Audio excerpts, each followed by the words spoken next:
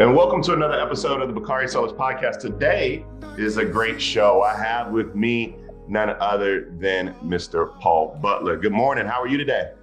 I'm doing wonderful. It's great to be here. Thank you for having me, Bakari. No, I mean your intellect, your reputation, your resume far precedes you, and we're happy to have you educate our listeners today. You know, Paul, my show is unique in that we start each one of the shows by having our guests walk us through the arc of their careers. And your legal career has spanned private practice and being a prosecutor to your work now as a professor, author, and commentator. Walk us through each of your career stops after you finished Harvard, and why did you decide the route of prosecutor? So, to understand why I became a prosecutor, we have to start way before Harvard with me growing up in an all-Black community in Chicago, the city that Martin Luther King called the most segregated he'd ever seen. I grew up in the most nurturing and loving environment, but had experiences like one day riding my bicycle to the library, which was in the white neighborhood, literally on the other side of the tracks. When I drove in my bike across those tracks, a cop car pulled up alongside me. White officer, lowers his window and says, "Hey, is that bike yours?" I said, "Yeah, officer, is that car yours?" And then I sped away. When I got home, Bakari, I told my mom what I'd done. My mom, who marched with Martin and took it to the streets with Malcolm, and she gave me a spanking. Didn't I know what happened to Black boys who talk to cops like that? And it turns out she was exactly right. During this time, the Chicago Police Department was operating an offsite, a place where they would take Black men and torture us to get false confessions. They did things, and this is all reported, like poured soda up their nostrils, attached electrodes to their genitals. The city of Chicago has paid tens of millions of dollars now in settlements. So these were my experiences growing up. I became a prosecutor. I went in kind of as an undercover brother, Bakari. I was hoping that I could change the system from within. But what I learned, my brother, is that the system is too broken to be fixed.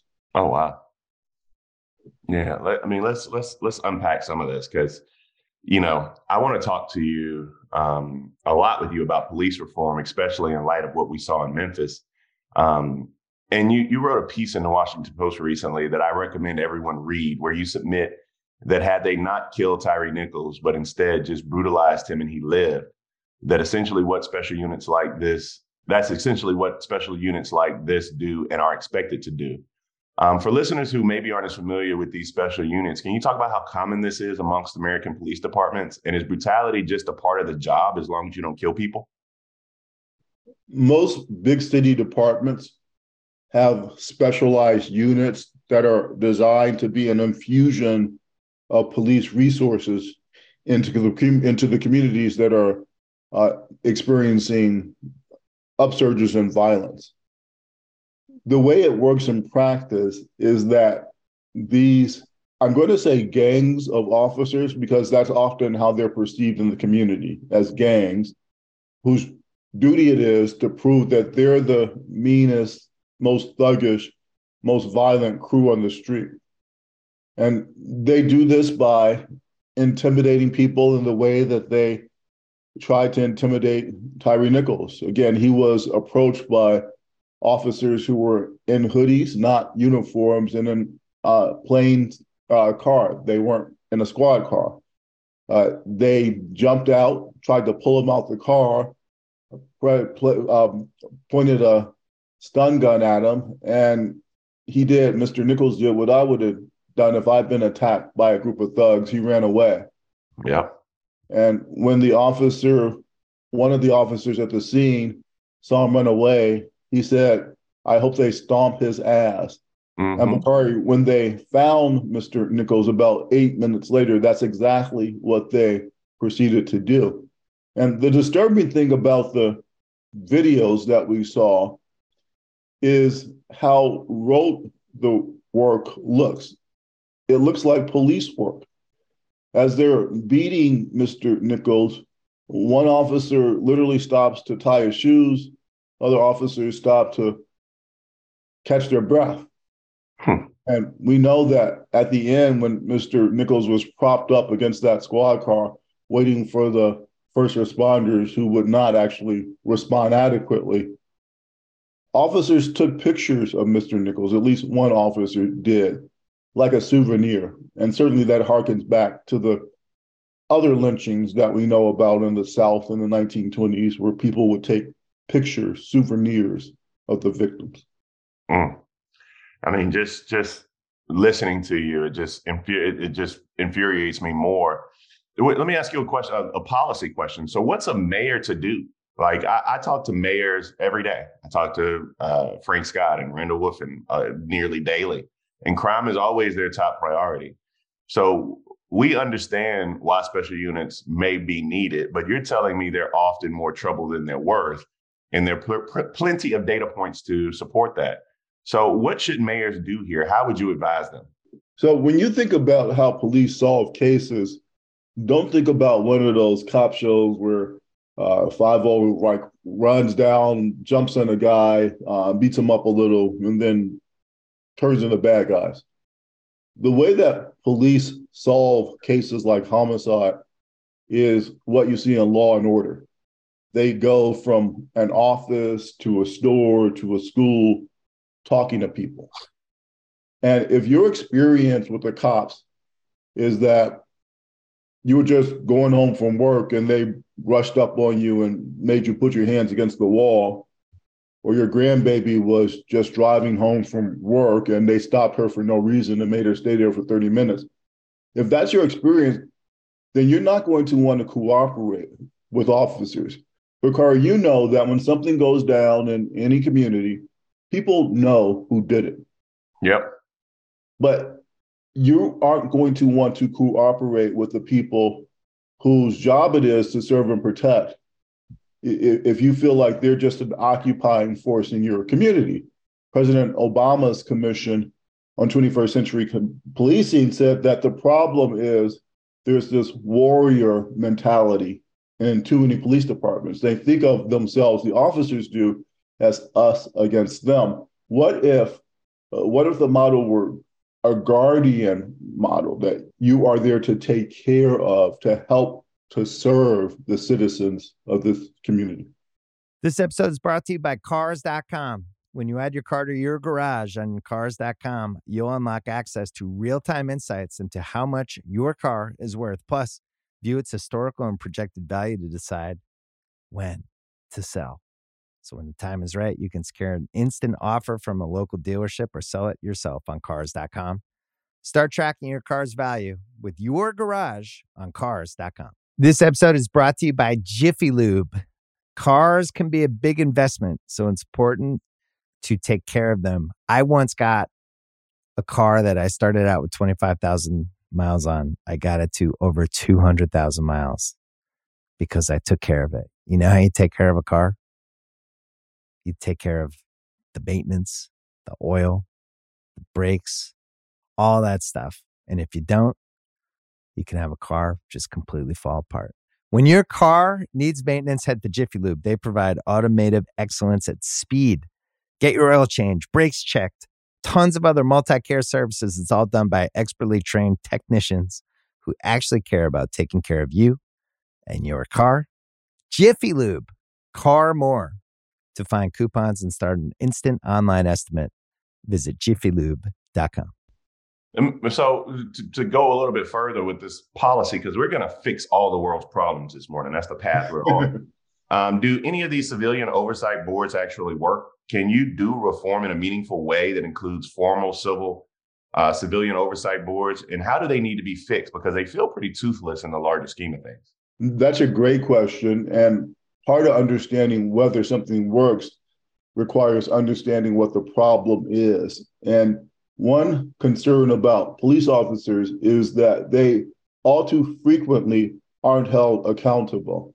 So they're allowed to get away with stuff that most other workers in any other job couldn't get away with. So one metric of whether they're held accountable, one metric of whether civilian review boards work is what happens to officers who have to go through that process. And it really depends on the city. It really depends on the values of the mayor. And so, Bakari, when you asked me earlier about mayors, what I tell people is if you understand the urgency of criminal justice reform, you ought to be way more concerned about who the mayor is than who the president is, because the mayor. You're preaching my language. I say this all the time to people. I'm sorry. Go ahead. You know, the mayor, she's the person who chooses the police chief, right? And so we do have this encouraging situation now where we have mayors who are responding to the concerns that Black and brown people have been expressing for years and hiring progressive police chiefs. They have to get buy-in from their rank and file, and too often that doesn't happen. So what that means both for police departments and this new phenomenon, progressive prosecutors, is that if people aren't on board, those are old school law enforcement officers. And again, if they're not along, then they need to find other jobs. So I ask this question often to folks when I talk about criminal justice reform, because it feels like there was a George Floyd window where there seemed to be some openness to reform. But then, you know, we settled into COVID, the panic around crime happened, and reform went out the window. Did we gain anything from the George Floyd window that gives you any hope for the future of police reform? I think we gained an important focus. Bakari, you know, in my work at MSNBC as a legal analyst, I spent a lot of time talking about January 6th and the failure of our democratic system on that day. I much rather focus on June 6th that same year.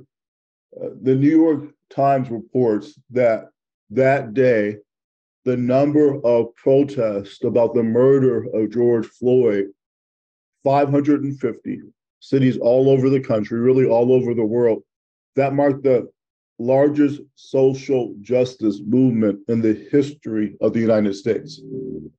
So I don't think that we can discount. People like to say, oh, defund the police, what a horrible slogan. The left just doesn't get it. Well, I'll tell you something, Bakari. I've been working for a long time with people on this idea called justice reinvestment. Justice reinvestment is the idea that if you look at the blocks in the Bronx and Manhattan and Harlem, the blocks that on that one block, the government spends $1 million locking up the kids on that block.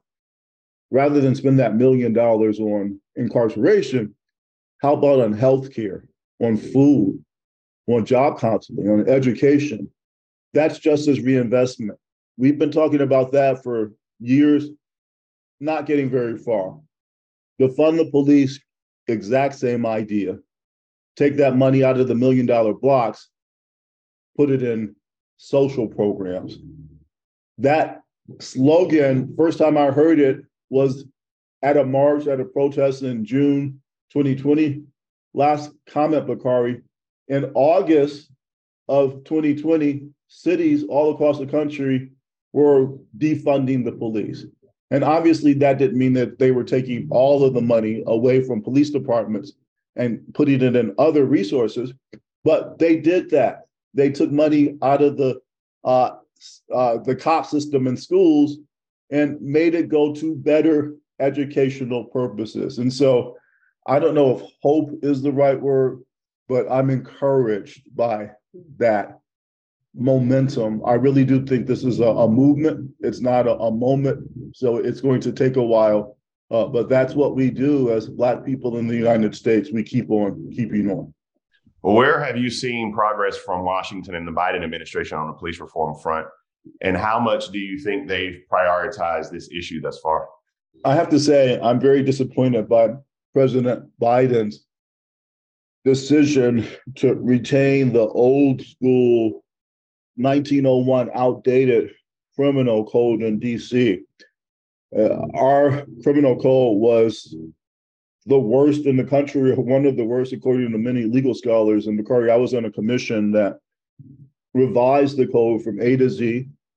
The city council unanimously passed our revised code.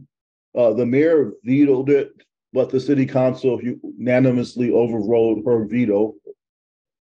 And then the bill went to Congress, and in 30 years, our city has never had Congress actually overturn one of our laws. They have that power, but we successfully forwarded off what are usually right-wing conservative challenges. This year, there was a right-wing conservative challenge to our new code, and President Biden went along with it. And Bakari, we could go over the reasons that he offered, but at the end of the day, it's politics. It sounds a lot like what then candidate Biden was crowing about with regard to the crime bill of 1994. With our criminal code now in DC, he was saying, oh, the sentences aren't tough enough. Well, that's what he thought in 1994. He later called his support for that bill a huge mistake. And I think he understands now that you don't solve problems like carjacking by saying, okay, well, maybe if we lock them up for 40 years rather than 30 years, that'll make a difference, because we know that's not going to make a difference. So this is all politics for the president, for the many Democrats who supported him. And I don't think that that's encouraging in terms of where we go, because that's too frequently what happens. This episode is brought to you by ZipRecruiter. When you want the best, you have to act fast, especially when hiring for your business. You want to find the most talented people before the competition scoops them up. And the best way to do that? ZipRecruiter. ZipRecruiter finds top talent fast. In fact, 4 out of 5 employers who post on ZipRecruiter get a quality candidate within the first day. And right now, you can try it for free at ZipRecruiter.com/Spotify. ZipRecruiter, the smartest way to hire. Sign up to The Economist for in-depth curated expert analysis of world events and topics ranging from business and culture to science and technology. You'll get the weekly digital edition, online-only articles, curated newsletters on politics, the markets, science, culture, and China, and full access to The Economist Podcast Plus. The Economist is independent journalism for independent thinking. Go to economist.com and get your first month free. Hi, I'm Daniel, founder of Pretty Litter. Cats and cat owners deserve better than any old-fashioned litter. That's why I teamed up with scientists and veterinarians to create Pretty Litter. Its innovative crystal formula has superior odor control and weighs up to 80% less than clay litter. Pretty Litter even monitors health by changing colors to help detect early signs of potential illness. It's the world's smartest kitty litter. Go to prettylitter.com and use code SPOTIFY for 20% off your first order and a free cat toy. Terms and conditions apply. See site for details. Let's switch gears a bit and talk about the January 6th committee. I know you love to talk about it. I watch you talk about it. And getting Trump locked up, as most people want to see happen for that event. I'm not sure it will, but why has it taken this Department of Justice so long to do what many people think they need to do? And what did the January 6th committee actually accomplish? Well, I think the January 6th committee is the reason why there's likely to be a federal prosecution of Donald Trump. What the commission did, again, we're thinking about the investigators and former prosecutors who worked with the House, is to put on a production, a miniseries over 9 or 10 weeks, mainly in the summer, that was riveting.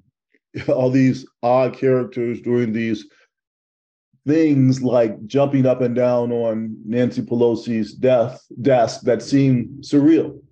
Mm-hmm. So it was must-watch TV. And what it said is that it wasn't just like a day of people wilding out, but it was a serious assault on our democracy that was fomented by the former president of the United States. And so that created a sense that something had to be done. At the same time, as we are hearing from the committee about January 6th, in Mar-a-Lago, we're learning that the president apparently willfully hoarding documents that belong to the government, including top secret, highly classified documents. And so another case happens. So the Justice Department is slow, especially under the leadership of a person who was a former appellate judge. I don't think Merrick Garland knows how to move quickly. But when we're looking at what we know about the grand jury under the guidance of Special Counsel Jack Smith, they're acting like a grand jury that's going to charge somebody way high up with crimes. I like Jack Smith a lot. Can you talk about the political calculus here that Merrick Garland may be engaging in, namely the idea that if candidate Trump becomes nominee Trump, the DOJ doing their jobs and prosecuting him could activate an already activated Republican base? I know the DOJ doesn't say this, but is this a part of the consideration? What's your thinking about what's happening here? Well, Merrick Garland is supposed to ignore the politics, so he will never have a conversation with Biden about this is what I'm doing in the Trump investigation, and this is why. All of those decisions will be independent. At the same time, he's allowed to notice that there's a presidential election coming up and that the target of a federal investigation is the likely challenger, one of the likely challengers to his boss. So to resolve that situation, he appointed a special counsel, that's Jack Smith, who will make a recommendation to the Attorney General. If the Attorney General doesn't go along with the recommendation, then he has to explain to Congress why. So I think the Attorney General has effectively insulated himself from the formal politics. I don't think that he had to appoint a special counsel, but in retrospect, it's not a bad idea. Man, there's a lot going on, and we already know. I mean, Fannie down in Georgia, I think, has a legitimate case against the president as well. Last question for you today is, will we see any members of Congress that were involved in January 6th prosecuted? If not, can you explain why? The answer is no, we will not. One reason is that the House investigation, which again is the reason I think that the Justice Department is looking at criminal charges so seriously, the House investigation focused on the president, the former president, like a laser. And there are obvious sensitivities with why it would have been more difficult for them to investigate other members of Congress. But, I think based on what we've seen and what's been reported, some of those folks might have some exposure as well. So if Congress isn't going to investigate them and the Justice Department isn't going to investigate them, that sounds like maybe the president might not ultimately be above the law, but some high-ranking Republicans in Congress might still be. Oh, good. My brother, it's a pleasure. I'm glad you joined us. Tell people how they can follow you on social media so they can keep up with what you're doing. So Law Prof Butler on Facebook, on Instagram, and on Twitter. So hit me up. Appreciate you. Thank you so much, ladies and gentlemen. Paul Butler. Always a pleasure, my brother. It's gonna be